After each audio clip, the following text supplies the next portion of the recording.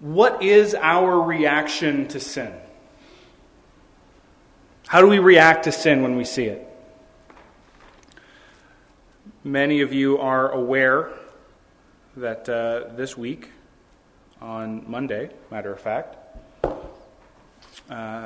Ministry of Education in Ontario released a new curriculum for health and sex ed in our schools, and there's a lot of us who are parents there's three of us who are parents who have kids going into school in the fall. I'm among them. Chloe's starting JK in the fall. We've just finally settled on what school we're sending her to. Yeah, you can kill that, Jay. That's not going to be up this week. So earlier this week, the curriculum itself was released to much fanfare, much consternation, much controversy in the evangelical community and the church community. I was at the forefront of it. The argument has been going on for weeks, months, almost a year now, of what's in this curriculum, who has written it, what does it say, what is it teaching our kids, and what can we do to stop it? And then when the curriculum finally came out, it turns out that it wasn't nearly as bad as everyone anticipated it would be. So what happened was I read the 244-page document in its entirety a couple of times, and I wrote a blog post on our church. Our blogs typically get 55, maybe 100 views when I write something, generally. 100 if it really kind of hits a nerve with some people and takes off. So I wrote this post, this side-by-side comparison of what people are saying and what the document actually says. And I shared it with people from the church. I shared it with people, pastors I know who are a part of VECA or are a part of the OVA, just kind of within our little network of connected churches in the valley. I just shared it with them. I thought maybe it'll be helpful for you as you pastorally navigate this with your churches and your own families who have kids in school. And then what happened was it took off. As of Sunday night, it had 66,000 views online, and our church, our little church website, had 180 some odd comments on it that I had to moderate and respond to. There's not that many that are posted because they're not all going to get posted because some responses were less than charitable. And all of this revolves around one issue that we don't like to talk about.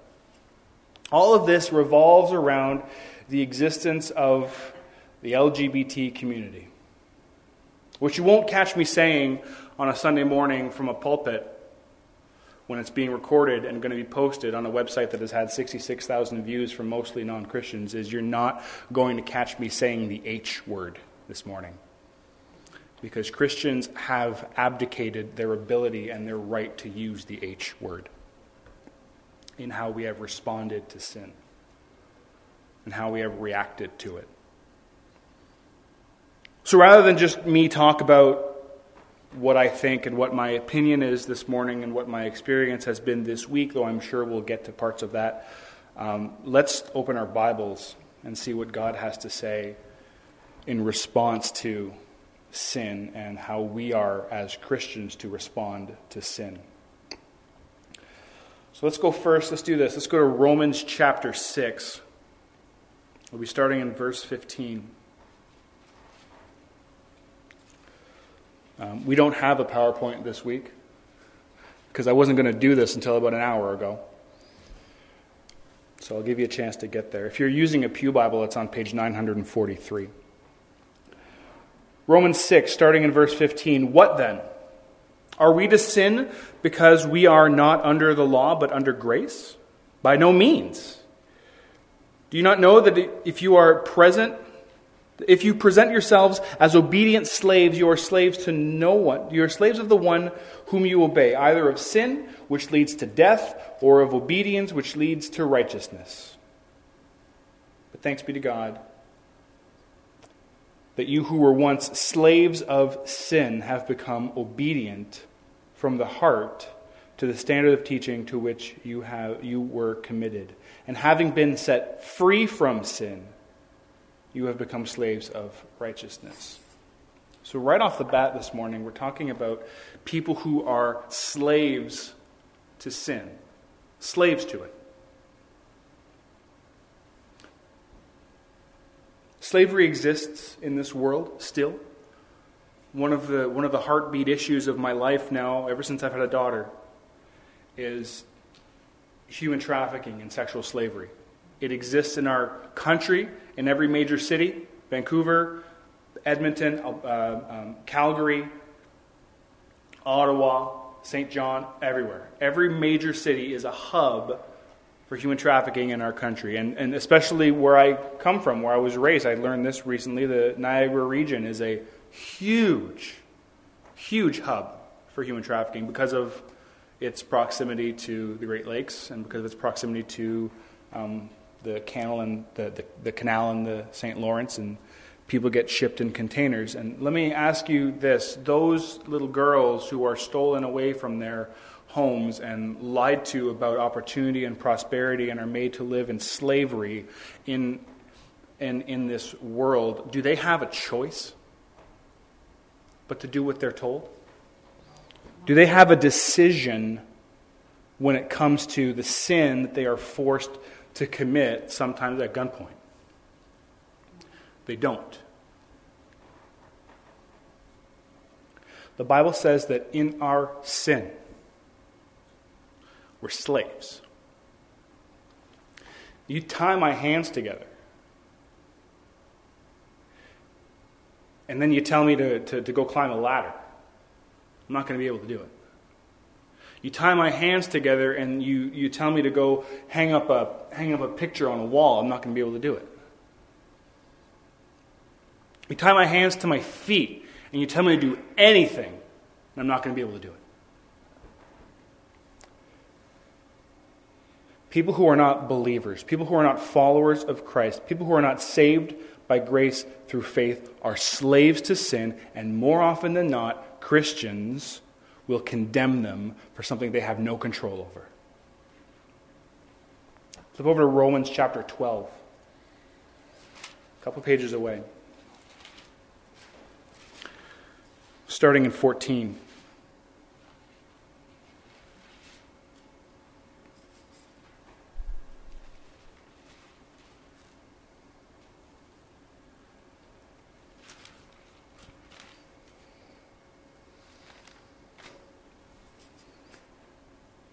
Bless those who persecute you. Bless and do not curse them. Let's back up and go to verse 9, because I'm a big fan of context. Let love be genuine. Abhor what is evil. Hold fast to what is good. Love one another with brotherly affection. Outdo one another in showing honor. Do not be slothful in zeal. Do not be slothful in zeal. Be fervent in spirit. Serve the Lord. Rejoice in hope. Be patient in tribulation. Be consistent in prayer. Contribute to the needs of the saints. And seek to show hospitality. Bless those who persecute you. Bless them and do not curse them. I haven't heard a single word of blessing come from the mouth of anyone who calls himself a Christian for our government this week. Not a single word. I've heard the opposite. I've heard condemnation. I've heard hate. I've heard everything but blessing. Are we being persecuted? Maybe. I don't think we're, not if you compare ourselves to those 21 men in orange jumpsuits who were beheaded live on video. But if people in North America want to keep using the term persecution against us, that's fine. Bless those who persecute you. Don't condemn them.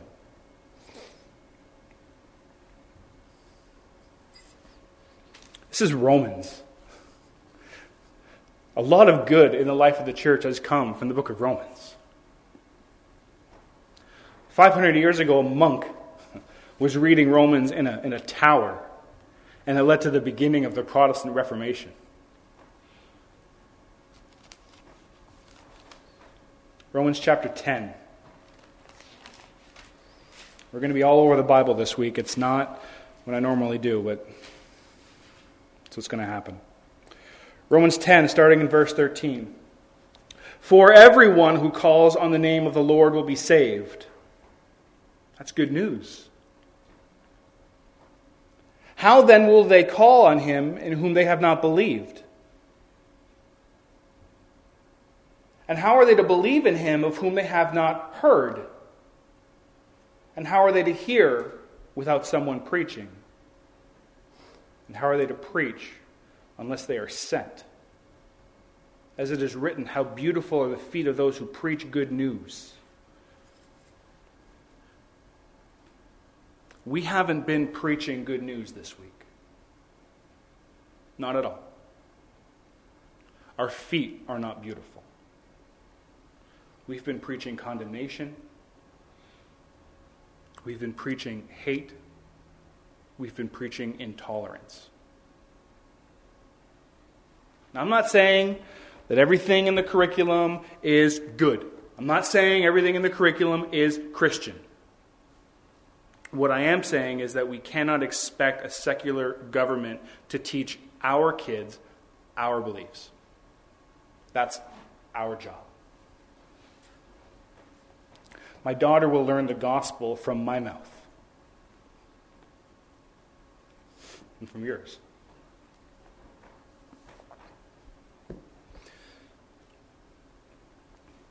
My son will learn that his sin is forgiven in Christ from me,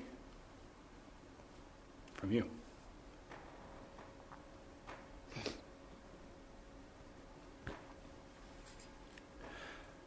Our job as Christians, our life as Christians, is to live out the Great Commission. To tell people about the gospel. To tell people the good news that you're a sinner by nature and choice. Absolutely. No doubt about that. Guess what? There's a way out of that. Guess what? Your punishment has been paid. We sang it this morning. You open up your hymnals to the very first hymn we sang this morning. What was it? 243? 246. So go to 246 in your hymnals. This was the straw that broke the camel's back for me this morning. Softly and tenderly, Jesus is calling. Calling for you and for me. The reaction we see to sin from the evangelical right, from the Christian right, and from people who open their mouths on places on television and in media is not soft and it's not tender. It's a hammer and an anvil. See on the portals, he's waiting and watching for you and for me. Come home. Come home. You who are weary, come home. That's not the message we're preaching. The message we're preaching is go away. Go away and let us do what we want.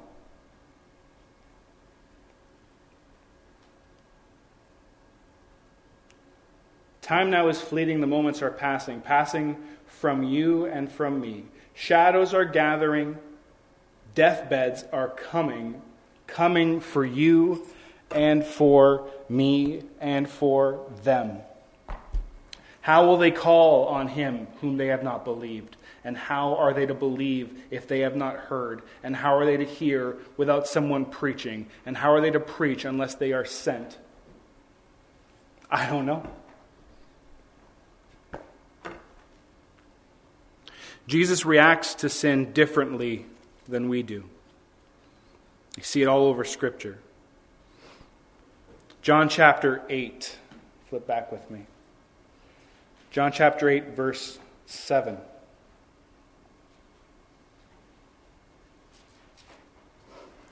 Talking about the woman caught in adultery. And they, this is the scribes and the Pharisees, and they continued to ask him. He stood up and said to them, Let him who is without sin among you be the first to throw a stone at her. Once more he bent down and wrote on the ground. But when they heard it, they went away one by one, beginning with the older ones, and Jesus was left alone with the woman standing before him. Jesus stood up and said to her, "Woman, where are they? Has no one condemned you?" She said, "No one, Lord." Now, who's the only person left in the room that has no sin? Jesus Christ has no sin. And what does he say to her? "Neither do I condemn you. Neither do I condemn you." The only person in existence who has the authority and the clout to condemn anyone says, "Neither do I condemn you." Now, he doesn't let her off the hook. Go now and sin no more. So he's acknowledging the sin. Yeah, you were caught in adultery. That is a sin. And that doesn't give you a pass. But I don't condemn you. Go and sin no more. Luke chapter 5. We're going to rapid fire some of these. Chapter 5, verse 20.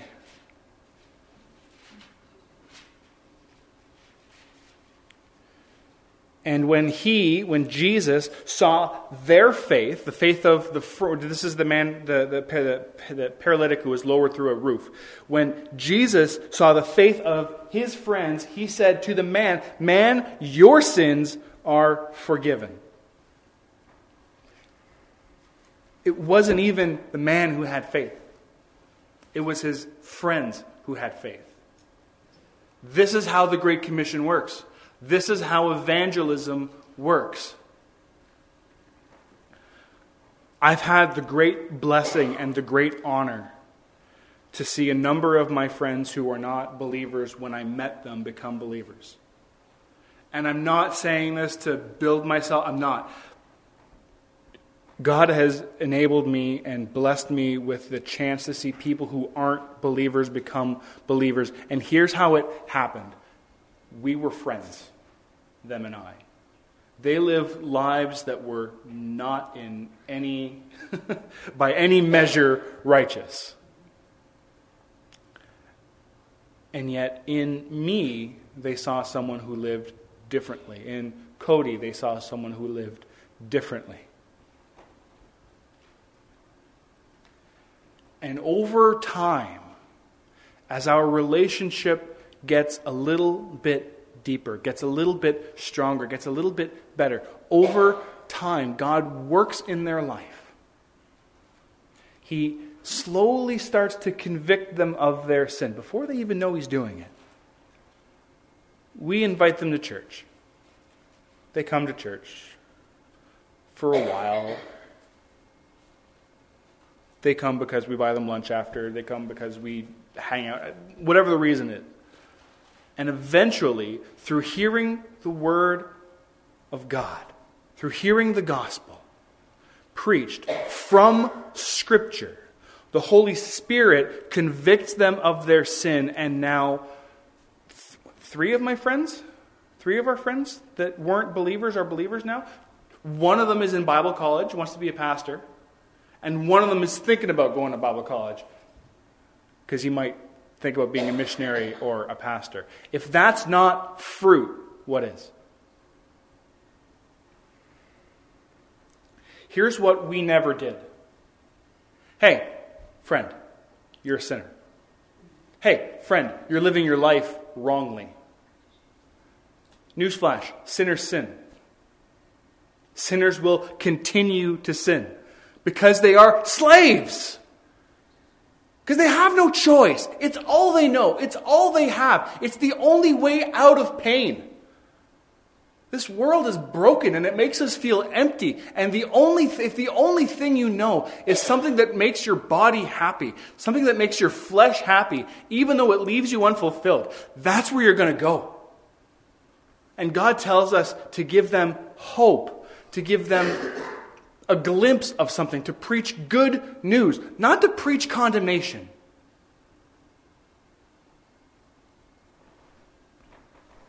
Luke 19.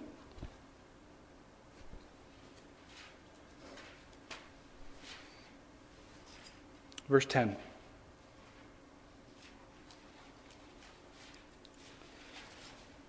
Actually, back it up. We'll start at verse 1.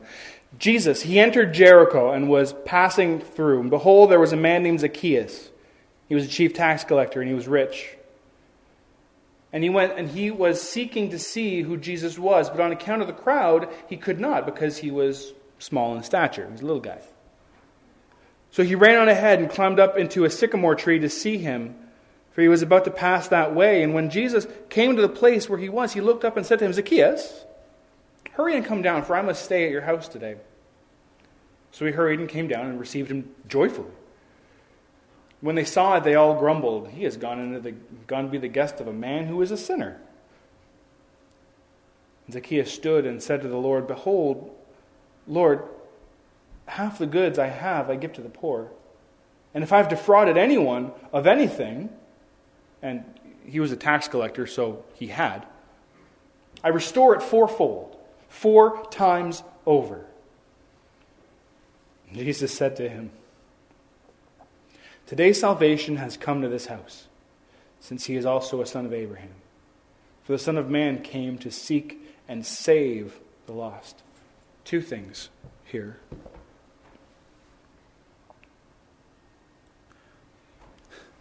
Did Jesus call Zacchaeus on his sin?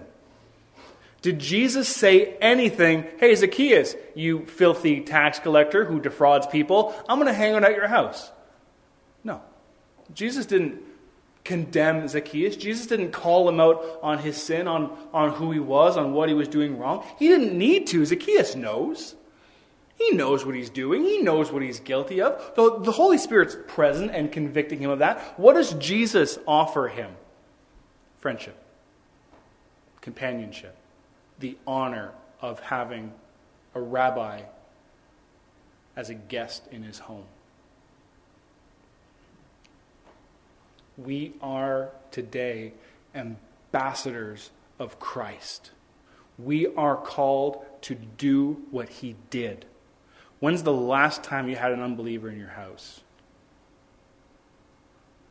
Not to give them a Bible tract, not to tell them that they're living their lives wrong. When's the last time you had an unbeliever in your house because you love them, you care for them, you want them desperately to come to faith in Christ?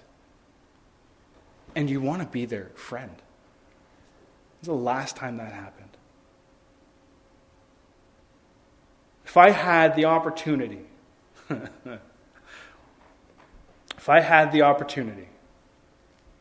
I would invite Liz Sandals and Kathleen Wynn into my home for dinner.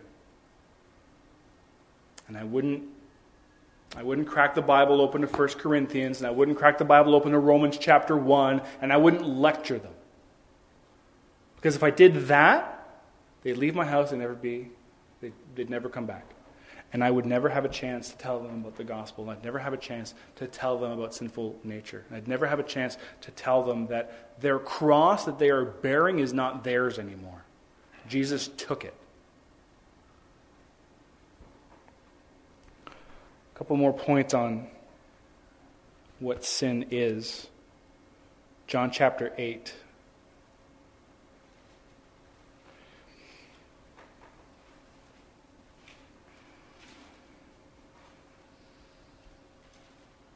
Verse 34. Actually, we'll start in verse 33. They answered him, We are offspring of Abraham. We're Jews. And we have never been enslaved to anyone. How is it you say you will become free? And Jesus answered them, Truly, truly, I say to you, everyone who practices sin is a slave to sin. The slave does not remain in the house forever, the Son remains forever. So if the Son sets you free, you will be free indeed. We sang this morning that Jesus bears our cross for us, bore our cross for us. He didn't need to. Jesus could have been walking, carrying his cross on his way to Calvary. He could have snapped his fingers, and the entirety of the human race would have changed places with him. Millions of crosses, and he's the one in the judge's chair. He could have done that. He'd have been right. He could have put that cross on us, but instead he kept it on himself by his own will, by his own desire, because he loves us. Love doesn't ignore sin, absolutely. But our job is not to condemn. That's the judge's job.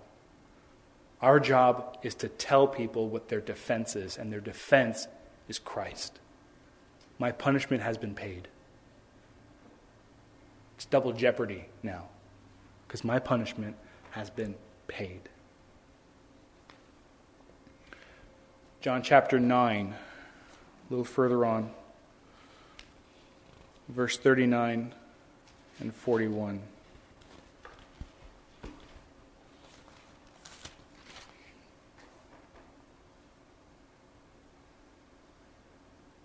Jesus said,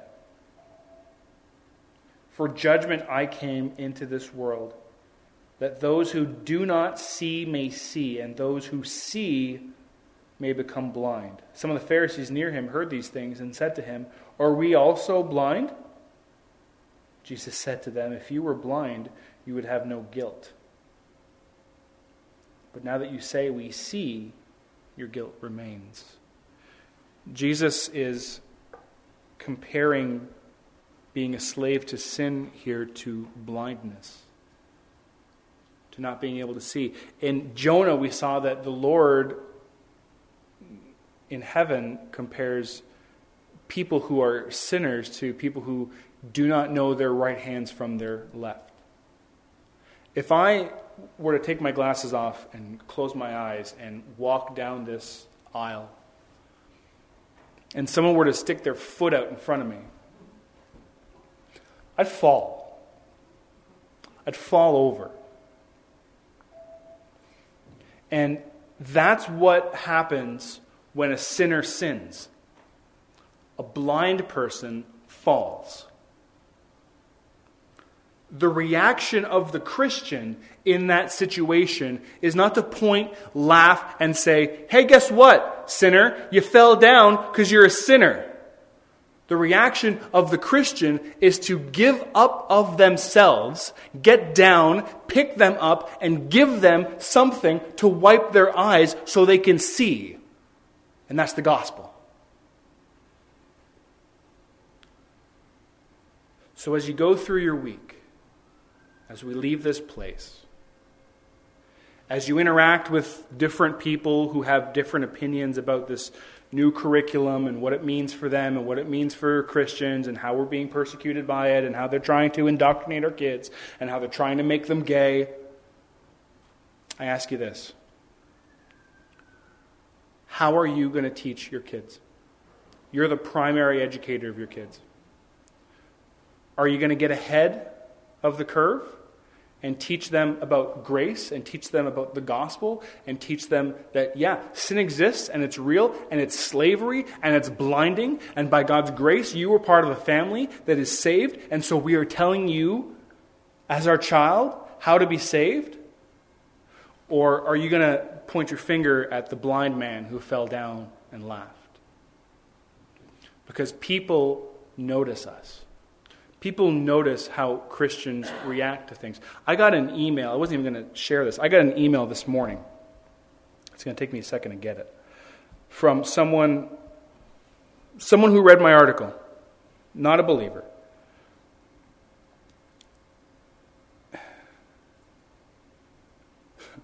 I'm just going to read it for a little bit, just to give you an idea.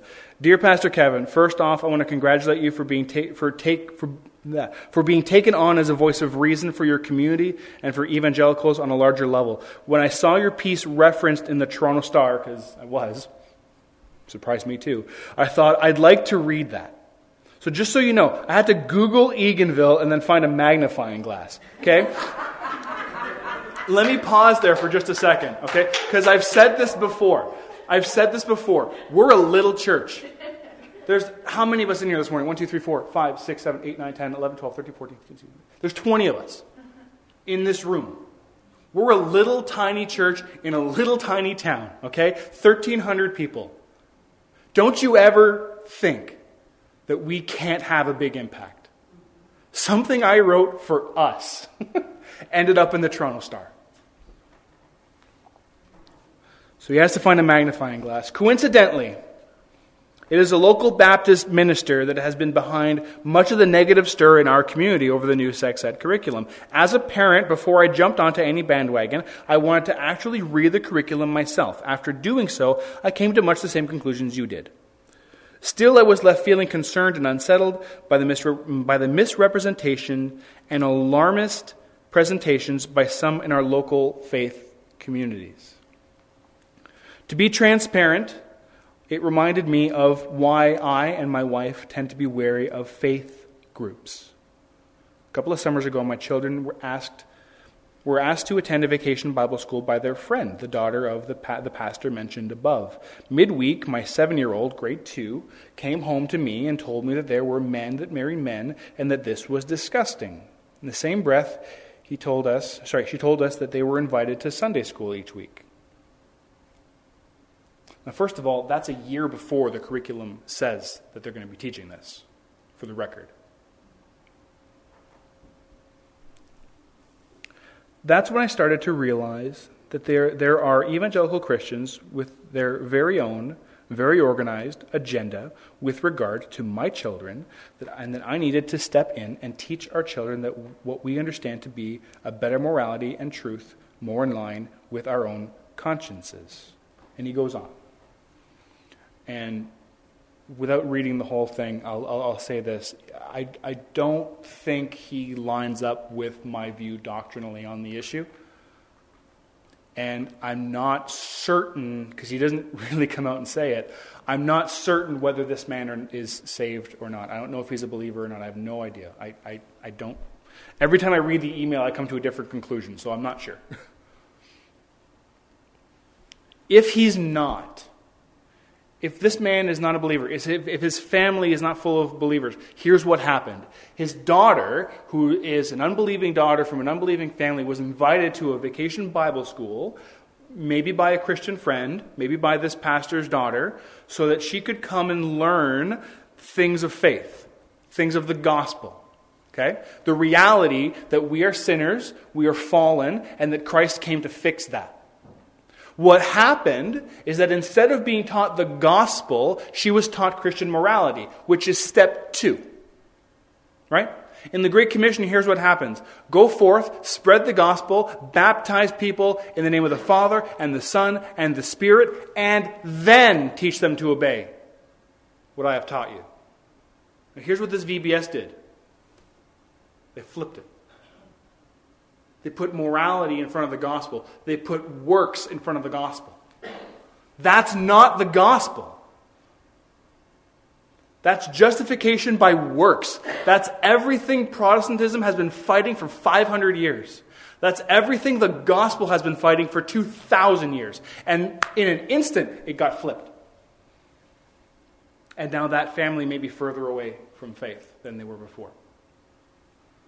That's the opposite of our mission. Our mission isn't to condemn people, isn't to condemn sinners. Our mission is to give good news. I want to give good news. That's much more fun.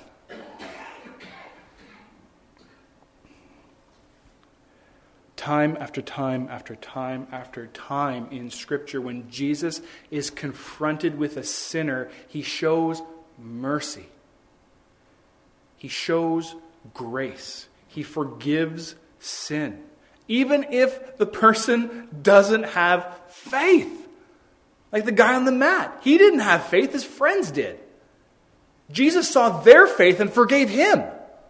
No wonder the Pharisees were upset.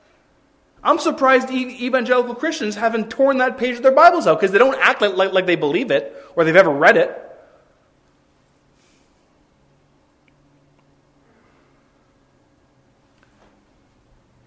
We're going to teach our kids our morality. We're going to teach our kids our beliefs. We're going to teach our kids how to behave. Right? I teach my daughter, don't hit your brother. Don't steal things from your brother. And all of that has a theological underpinning of don't sin against your brother. Right? But I'm going to teach her grace. I'm going to teach her the gospel. I'm going to teach her good news. I'm going to say, look, you're going to sin. You're going to keep sinning. You're a sinner. My daughter's 3. She's a sinner. My son is 17 months old. He's a sinner. He is. You don't have to teach. Like, I never taught my daughter to be selfish. Right? She learned that on her own because she is by nature a sinner. So I teach her grace. I tell her about Jesus. When I discipline her, I pick her up, I sit her on my lap on the stairs. Why are you here? What did you do? Why am I disciplining you right now? Whatever it is. You know, she's whining, she's stealing something, she hit her brother, whatever, it doesn't matter. Whatever it is, why are you here? What did you do? What should you be doing? Why was that wrong? Okay, we're done with that.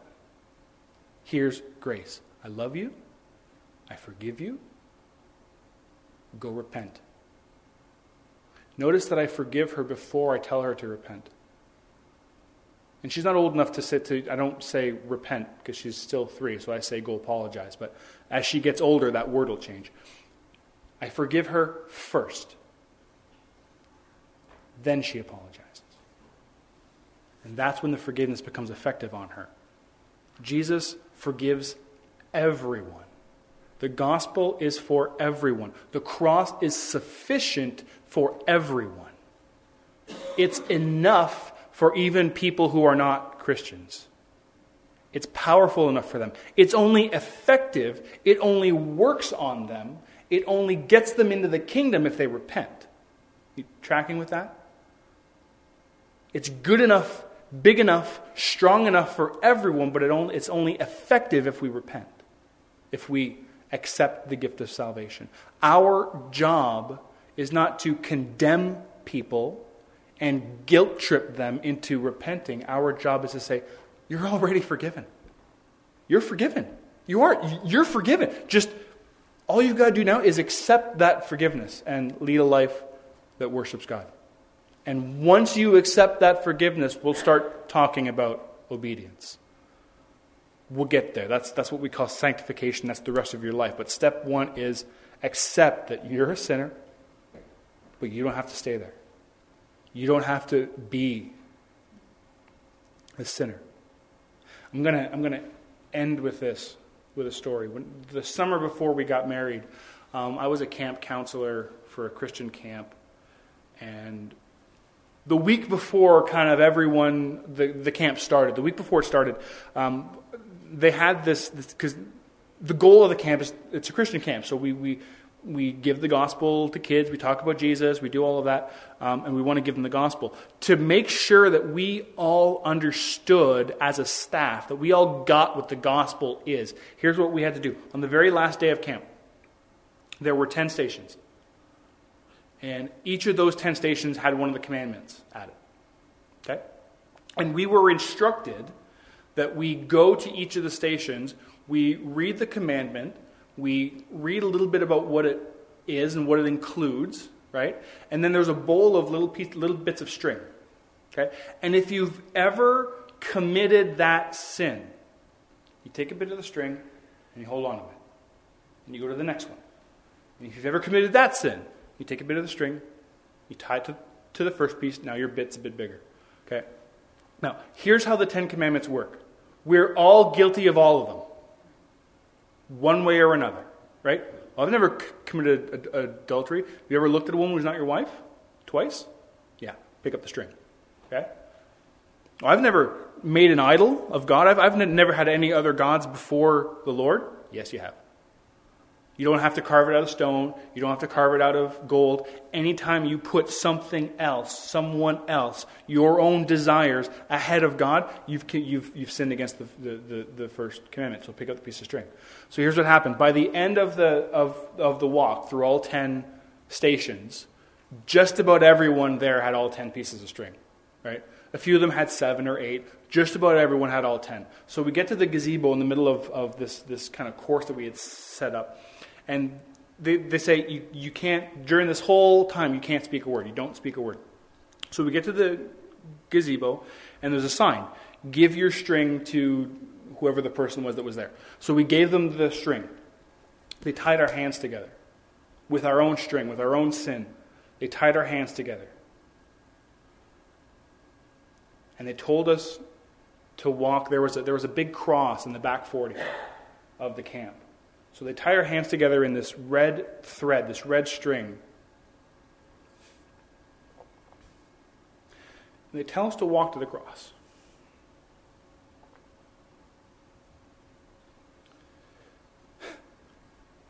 So we all walk. You're in silence. There's different people at different stages, and you see people walking around. You see some people going.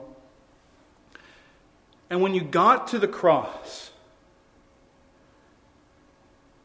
there's a chair with a sign on it that said this: "It is finished." And on the chair was a pair of scissors. And at the foot of the cross was piles and piles and piles and piles of thread.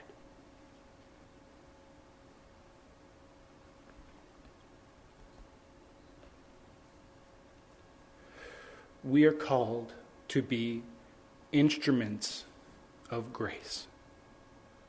We are called to hold the scissors and to help people cut the sin that binds their wrists. What we're not called to do, what we're never called to do, and what we will be judged for doing if we do it, is tying it tighter. So as you interact with people who disagree with me on this, interact more with Jesus. Take the example of Jesus in his life, how he reacted to sinners in grace, in peace, in forgiveness, and take that into your life. And don't point fingers and laugh at the blind guy who fell down. Let's pray.